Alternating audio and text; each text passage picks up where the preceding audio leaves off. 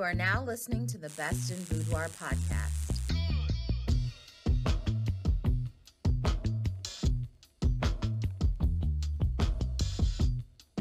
I started out wanting to recreate 70s album covers. So it was like, when I started taking photos, I could, what do I want my photos to look like? And I was like, Ohio Players. That's what I want my photos to look and feel like.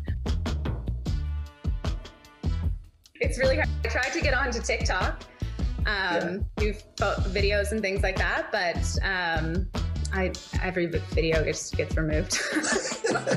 Okay, so that's not for me. Yeah.